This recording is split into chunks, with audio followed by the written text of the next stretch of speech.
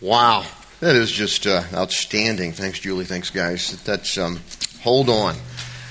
If there was a movie made, a good movie made about Joseph, that would be the theme song. Hold on. Just hold on. Unlike last week, if you weren't here, you can pick up the CD. We talked about Jeremiah. There was not necessarily a happy ending, and we just saw God's working through the man Jeremiah. Today it's a little different. Joseph's got some other stuff going on here. Again, God kind of jumps out of the quote-unquote box that we like to put him into and shows his character through and how and the way that he works with Joseph. As much as anything, this is a lesson in how to deal. You know, it's a lesson on how to deal with being framed or being taken advantage of or just plain shafted. You know, it's a lesson in that, and I think most all of us at one time or another or in our future probably can have some things we need to take from that. Whether it happens to be from mean-spirited people who really intend to hurt you, or whether it happens to be just some of the bad breaks of life, you know. It's also a narrative that shows how God works in and through, and listen to this, because of our failures. Not just in spite of them, and not just through them, but sometimes because of them. Because God can do that. Because he's God. And he is the God that, as I have said, I'll probably say it every time in this series, a comprehensible God is no God at all. Which, of course, is a quote that we've been kind of using from a great preacher from the first century, Chrysostom. All right, so let's jump into this thing. We all can relate to failure in different ways. And Joseph's life, tough to say, 3 times hard, real quick. Joseph's life can really be summed up with a lot of failures. Some his, mostly others. I can relate to this thing, can't you? So many times. There's very few things probably that I can relate to, that I will speak on, that I can relate to as much as failure. Times that I have felt like I just failed. Sometimes it's been serious. Sometimes maybe I thought it was serious and it wasn't so serious. I had one this week. I'm embarrassed to tell you about it. This isn't like some big moral confession or anything, so don't get your hopes up. But hopefully we won't have any of those. But Charlene and Steph and I, our daughter and her husband was, basketballing it somewhere. And so the 3 of us were in the city Friday night and ended up getting some tickets to the play we've been wanting to see, which is Putnam County Spelling Bee, which is just a great play. If you haven't seen it, it's just a fun play. Well, if you know anything about the play, there's a part in the beginning of the play where they have people in the audience, they interview you as you're going in and so forth, who participate in that thing. And I got chosen. And I was really fired up. You know, I was all thinking about it already. I'm going to call Charlie, and for those of you who don't know, one of our guys on Broadway, Will, and Norbert, and say, hey, I'm on Broadway, baby. And I want to stay as long. And they tell you, they give you a little thing, do the best you can. Don't try to mess up the words on purpose. I'm so psyched about this. And they said, okay, here's your word. And they called me Reverend Teeters. Here's your word. I'm so embarrassed to tell you this. Jihad.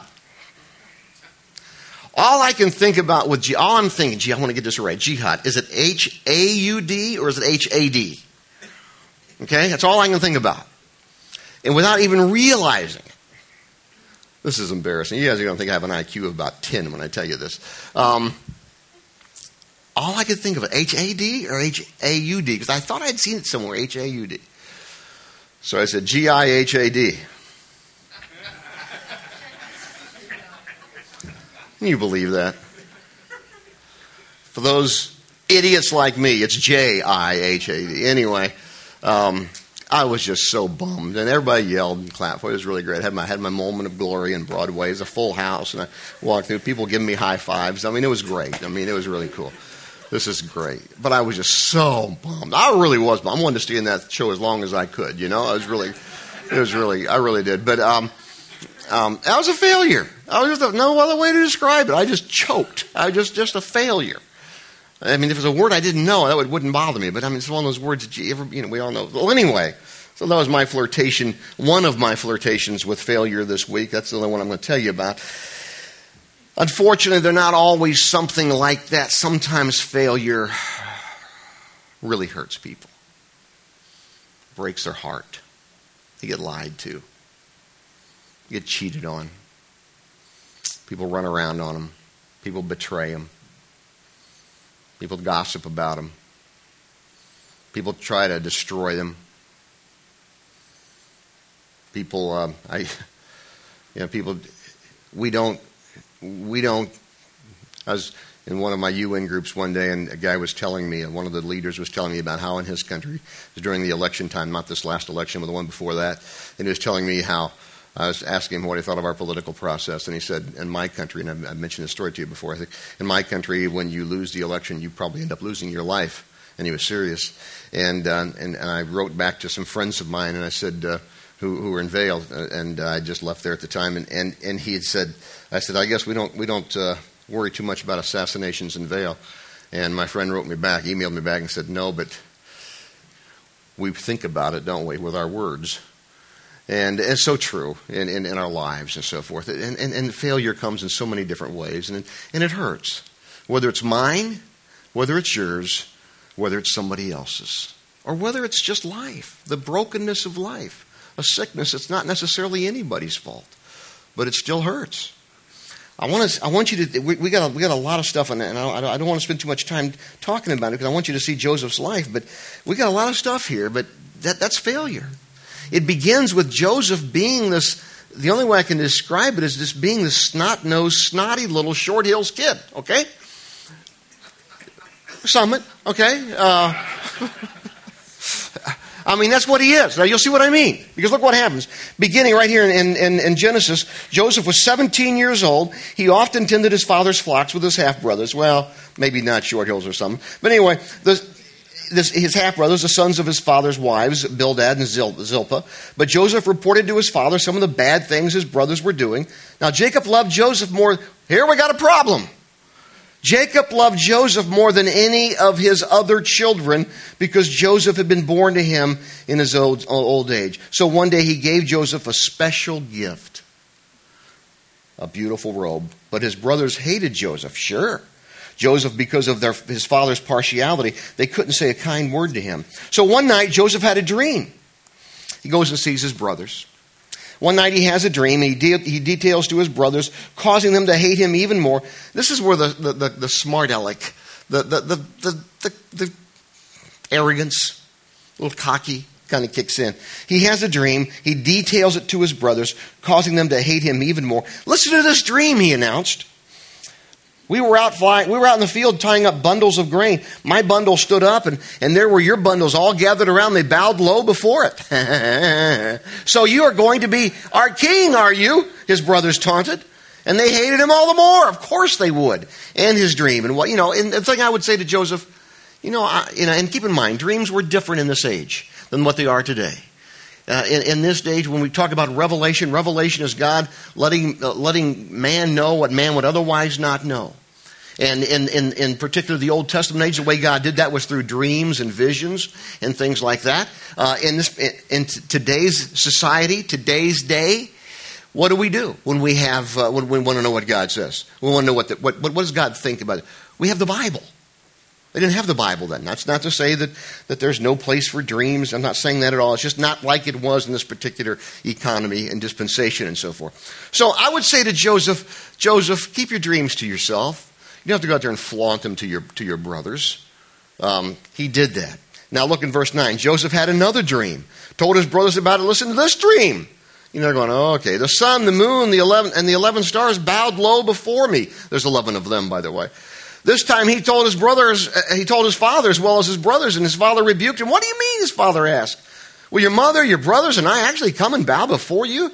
But while his brothers were jealous of Joseph, his father gave it some thought and wondered what it all meant. So the first thing that I want you to see as we start off here is that Joseph had some problems.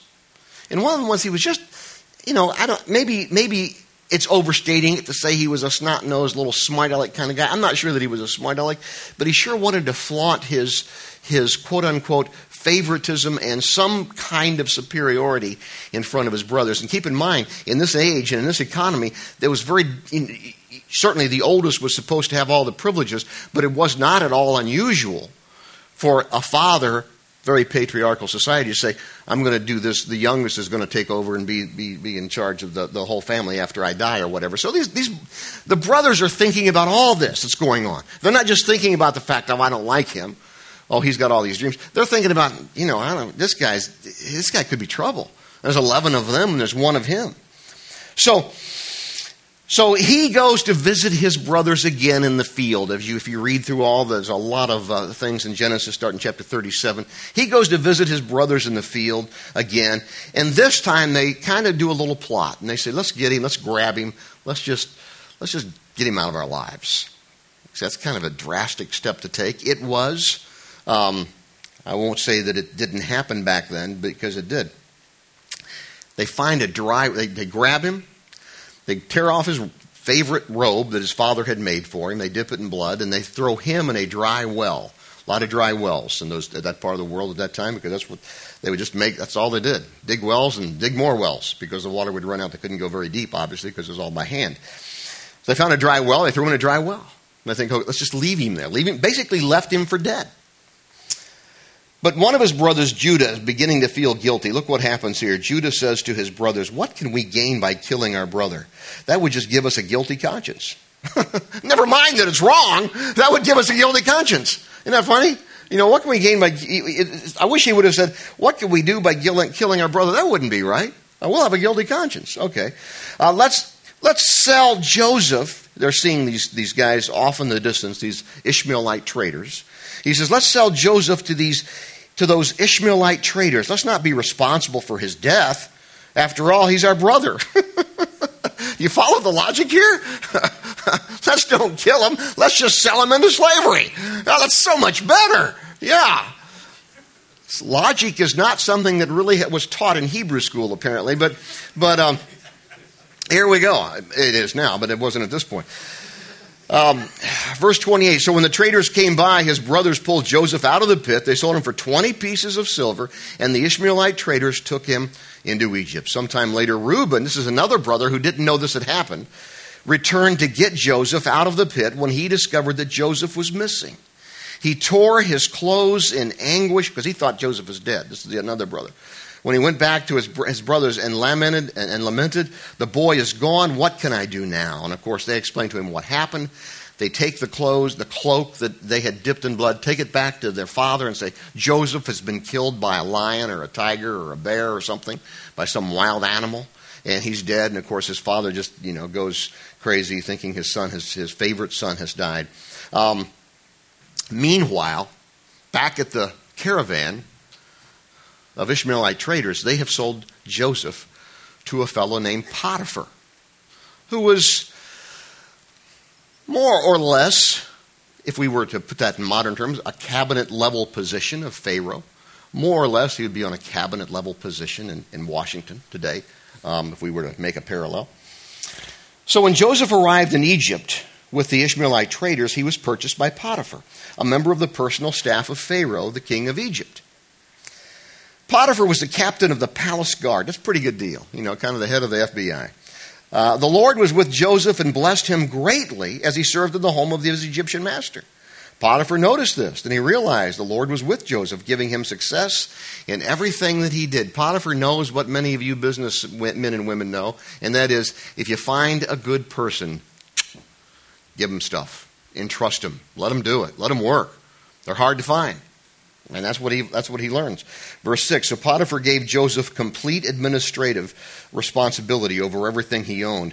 While Joseph there, he didn't have a worry in the world, that is Potiphar did, except to decide what he wanted to eat. Now he's talking about Joseph there. Now Joseph was a very handsome and a well-built young man. The music begins to rise. I wish we had the band here. They could play along with us. Okay. Joseph was a very handsome and well-built young man. At this time, Potiphar's wife began to desire him and invited him to sleep with her. But Joseph refused. We could make a lot of comments here, but I'm not going to say anything. Some of you are expecting that. She was a not very nice woman. At best, a woman of questionable reputation. And she was on the make. And she sees this handsome young man in her house, and she's like, hey, let's get something going here. Verse 10, she kept putting pressure on him day after day. But he refused to sleep with her, and he kept out of her way as much as possible. One day, however, no one else was around when he was doing his work inside the house. She came, grabbed him by his shirt, demanding, sleep with me. Joseph tore himself away, but as he did, his shirt came off. She was left holding it as he ran from the house. Lesson to be learned there, men, whoever you are, whatever age you are. Run! Don't try to rationalize. Don't try to get logical. Run! Okay? There you go. He ran from the house. Verse 13, when she saw that she had his shirt and he began to flee, she began screaming. This, of course, was the first woman, hell hath no fury like a woman scorned. Here we go. My husband has brought this Hebrew slave here to insult us, she sobbed. He tried to rape me, but I screamed. When he heard my loud cries, he ran and left his shirt behind with me. She kept the shirt with her, and when her husband came home at night, she told him her story. That Hebrew slave you've had around here tried to make a fool of me. I was saved only by my screams. He ran out, leaving his shirt behind. Hearing his wife's story, Potiphar was furious. He took Joseph, threw him into the prison where the king's prisoners were held, and the Lord was with Joseph there too. Look at this. This is so cool. The Lord was with Joseph there too. He granted Joseph favor with the chief jailer. Before long, the jailer put Joseph in charge of all the other prisoners and everything that happened in prison. Is this an amazing story? Wherever he goes, God blesses him and God puts him over everything. Isn't that a great deal? Things begin to turn around for Joseph in prison. He is there for a while, and there he meets two more what we would call cabinet-level positions from Pharaoh's army, the baker and the cupbearer. They both have dreams. They can't interpret them. So they say, Joseph, help us interpret our dreams. And so Joseph does. And in this case, he said, for one of them, it's a good dream. Here's what this means. Yada, yada, yada, you're going to die. For the other one, this is what this means. Yada, yada, yada, you're going to be restored. The one that's restored remembers him. He goes back into Pharaoh's court. Pharaoh has a dream. He has no clue what it means. And he says, I can't figure out the meaning of this dream. And this guy that had met Joseph in prison says, Pharaoh, your honor, sir, there's a guy in jail that I met who interpreted my dream. I'll bet he can do this for you. They bring Joseph up. They bring him to Pharaoh. He correctly interprets the dream. As there will be 7 years of plenty. There'll be 7 years of famine. And the interpretation of the dream is, during the years of plenty, make sure you save all that, conserve all that, so you can have it and get you through the 7 years of barrenness and of starvation and so forth. Pharaoh ends up making Joseph basically the second in command of all of Egypt. So he's not just restored, he's at a place where he never had been, never would have gotten to that position had all these failures by all these people, including himself, had not taken place back when he was 17 years old. By the way, it's about 13 years later. 13 years this all takes place. Now for the fun part. There goes the 7 years of plenty, then the 7 years of famine begins to start, drought and famine. And during that drought and famine, guess who has to come to Egypt to find food? My brothers. All of them. They come to Egypt. And this is a great, I don't have this for you in PowerPoint. I got some other, I just want to read this to you real quick. It's in Genesis 45. You can read it later. They come and ask Joseph for food. They don't recognize Joseph, his brothers. They don't recognize. It's been 13 years. They think he's dead. So they don't. So here's what Joseph's with them, and he's talking to them, and he's messing with them a little bit. Does some things. He kind of messes with them, and I'm not sure that it was all the right thing to do, but he did. And then in chapter 45, he says, "As Joseph, I don't have this for you. Just listen. Joseph could stand it no longer. Out, all of you!" he cried to his attendants. He wanted to be alone with his brothers when he heard them, when he told them who he was. Then he broke down and he wept out loud. His sobs could be heard throughout the palace. "I am Joseph," he said to his brothers. First thing he says, "Is my father still alive?" You gotta love that. As a dad, let me just tell you, I love that. "Is my father still alive?" But his brothers were speechless. They were stunned to realize Joseph was standing there in front of them. Could you imagine the scene? They leave him for dead. Here he is, the second most powerful man in the world. And here he says, it's me. And there's not a vindictive bone in his body at this point, at least that he's seen. It's me. And they're like, oh, crap. You catch my drift. We are in deep doo-doo is what they're saying. I mean, this is some tough. This is it. And then he says, look, he says, he goes on, he says, I'm Joseph. Come over here. He says, don't be angry with yourselves that you did this to me, for God did it. He sent me here ahead of you. God has sent me here to keep you and your families alive. I mean, isn't that great? I mean, this is incredible stuff. So what happens, they start and they begin talking and they say, okay. And they take him back to see their dad and they see his father. And the father ends up within a short amount of time dying. And they have the funeral. So they go through this whole thing again. Now, I got this for you. Watch this. Here's what happens. Joseph returned. This is back to Genesis 50. Then Joseph returned to Egypt with his brothers. This is after the funeral. They had accompanied him to his father's funeral. But now his father was dead. Now they're afraid again. Joseph's brother became afraid. How Joseph will pay us. He says, now Joseph will pay us back all the evil we did to him. Because Dad's dead now. He did this because Dad was alive before. But Joseph told them, don't be afraid of me. Am I God to judge and punish you? Watch this. This is huge. This is huge. As far as I'm concerned, God turned into good what you meant for evil. He brought me to the high position I have today so I could save the lives of many people. No, don't be afraid. Indeed, I myself will take care of you and your families. And he spoke very kindly to them, reassuring them. Another Bible puts it this way. As for you, you meant evil against me, but God meant it for good. Is that phenomenal or what? I love that verse. I have had on my screensaver a number of times, depending on what I'm going through. You meant it for evil, God meant it for good. Because I need to be reminded of that truth. Maybe for you, it's a family member, or a business person, or an old supervisor, or a relative, or a loved one, or a minister, who knows, God forbid. I mean, really, this really could be called how to keep from being a poisoned, bitter, old codger, as I would call it. I mean, life can be rotten, life can be unfair, and it'll kick you senseless, and there's a lot of fallen people, and it's a fallen world. We've been talking about that. But once, and this is important, once we understand God's ability to redirect, to rebuild, to restore, it's life-changing. It's life-changing. And in a sense, it's almost a way to bitter-proof your life. You've known bitter people, as I have, haven't you? And whatever else you do when you come away from that, if you're anything like me, you're like, God, don't let me get bitter. And the one thing that I will tell you now with great authority, and that is, the longer you live, the more opportunity you will have to become bitter. The longer you live, the more opportunities you will have to become bitter. And you know that's true. However old you are, you know that's true. Just at your age right now. So here's what I want to do, real quickly, just in closing. Three real simple things. Precepts that will help about God and who He is, that will help us understand from Joseph's life, give us some understanding.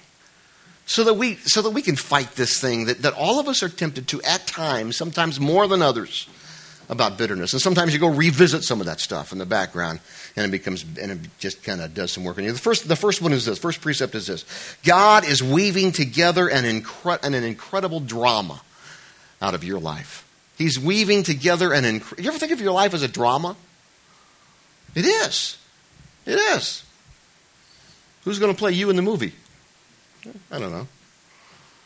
For me, probably, I don't know, Steve Martin maybe. I used to say, 10, 20 years ago, they say Arnold Schwarzenegger, but those days are gone, so yeah. Those days were never were, by the way. Seriously, God's blessings can come disguised in many forms, and we need to remember there's a bigger deal going on here. Stop in the middle of some of that stuff and think about that. There's a bigger deal going on here.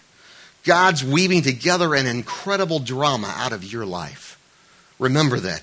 Great thought from Chesterton, who I love reading, and I've used this quote before, but it's worth revisiting.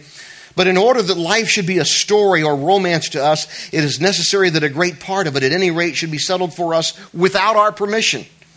If we wish life to be a system, this may be a nuisance. But if we wish it to be a drama, it is essential. But we should like it still less if the author came before the curtain every hour or so and forced on us the whole trouble of inventing the next act. The thing which keeps life romantic and full of fiery possibilities is the existence of these great plain limitations which force all of us to meet the things we do not like or do not expect. God's not going to come before the curtain every hour and say, okay, now here's what's going to happen next and here's why and all the other sort of stuff. God is weaving together an incredible drama out of your life. Don't forget that. Second thing I want you to see is this. It's a simple one, and these are almost repetitive, but not quite. Don't be too quick to judge the detours of life. Those unplanned side roads. Voltaire had a great quote. The longer we dwell on our misfortunes, the greater is their power to harm us. There's some truth to that, let me just tell you. Don't be too quick to judge some of those detours of life. Don't dwell on them. Pray about it and move on. Robert E. Lee, one of arguably the greatest general the United States has ever had, in the minds of some, said this: we must expect reverses, even defeats. They are sent to teach us wisdom and prudence, to call forth greater energies, and to prevent our falling into greater disasters. Sometimes defeats keep us from falling into greater disasters. That's why it's never a matter of what happens. And listen to this quickly. It's never a matter of what happens to you, and you know that. It's a matter of how you respond to it. Swindoll put it this way, and I love this quote. The longer I live, the more convinced I have become that life is 10% what happens to us, 90% of how we respond to it. And it's so true. Here's what we've learned. God can overrule wrong actions. God can overrule bad attitudes. God can overrule impure motives. God can overrule that. And he did. In this example of Joseph, he did that. Another person's motives, I like this. Another person's motive does not need to be your greatest concern. Your motives needs to be a big concern, but not another person's motives. You don't need to sit around and have a conference. Well, what were their motives? Well, you do the best you can, but if they were bad, they were bad. Third thing. Number one, God is weaving together an incredible drama out of your life. Don't be too quick to judge the detours of life. Number three, God is writing a story within a story. A lot of subplots. God is writing a story within a story. If we fail to realize that, life will be just phenomenally bitter, and it will be miserable, and it'll be some wretched living. God's writing a story within a story in your life. That's why, and this is the part that comes back to our whole theme. That's why a proper view of God is vital in just walking through life. You have an improper view of God, and he's out, God's out to get me, and God's out to do this. That's not going to work for you. It's wrong. As in Joseph's life, and you need to see this, God is at work using all that has happened, your fault, someone else's fault, nobody's fault, to build your story. Just as in Joseph's case. I have one great example, and I want to wrap it up, and we need to wrap it up, but I want to wrap it up. Most of you who know me, if you're visiting, you'll know this about me right now. I love reading history, and I read a lot of history, mostly American history, because I'm an American. I love American history, and I just find it fascinating. And this is one of the great stories. I've used this one other time, I think, here. Some of you are going to figure this out before I get to the end of it, but that's okay. Let's just go through it here. Just one great example of this whole thing from American history. All right? Let's start with the first thing. He failed in business in 31. He was defeated for state legislator in 32. Another business failed in 33. His fiance died in 35. He had a nervous breakdown in 36. He ran for Congress in 43. He was defeated. He ran for Congress in 48. He was defeated again. He ran for the Senate in 55. He lost. He ran for VP in 56. He lost again. He ran for the Senate again in 59. He was defeated. You know, don't you? And then in 1860, Abraham Lincoln became our 16th president. Isn't that phenomenal? The difference between history's boldest accomplishments and its most staggering failures is often simply the diligent will to persevere. And I'll tell you what, the longer you live, the more time you have to get embittered. And it is only when we stop and think about who God is and that He's weaving together an incredible drama in my life. We stop and think that God doesn't want us to judge too quickly the detours of life, and that God is busy about writing a story within a story. That's the only way it's going to make a difference, which comes back to God and having a relationship with Him. Let's pray together. God, we are thankful for these truths. We are thankful that we can come together and think about them and dwell on them and allow the Spirit of God, our own spirits, to just think and dwell and pray and meditate and contemplate these valuable truths. We thank you, God, for your love and for your grace. And we thank you for Jesus, and He came and He lived and He suffered and He died and He went to the tomb and He rose again to give us the ability to have a relationship with our God, our Creator. And we thank you for that, and we thank you in Jesus' name. And we pray. Amen.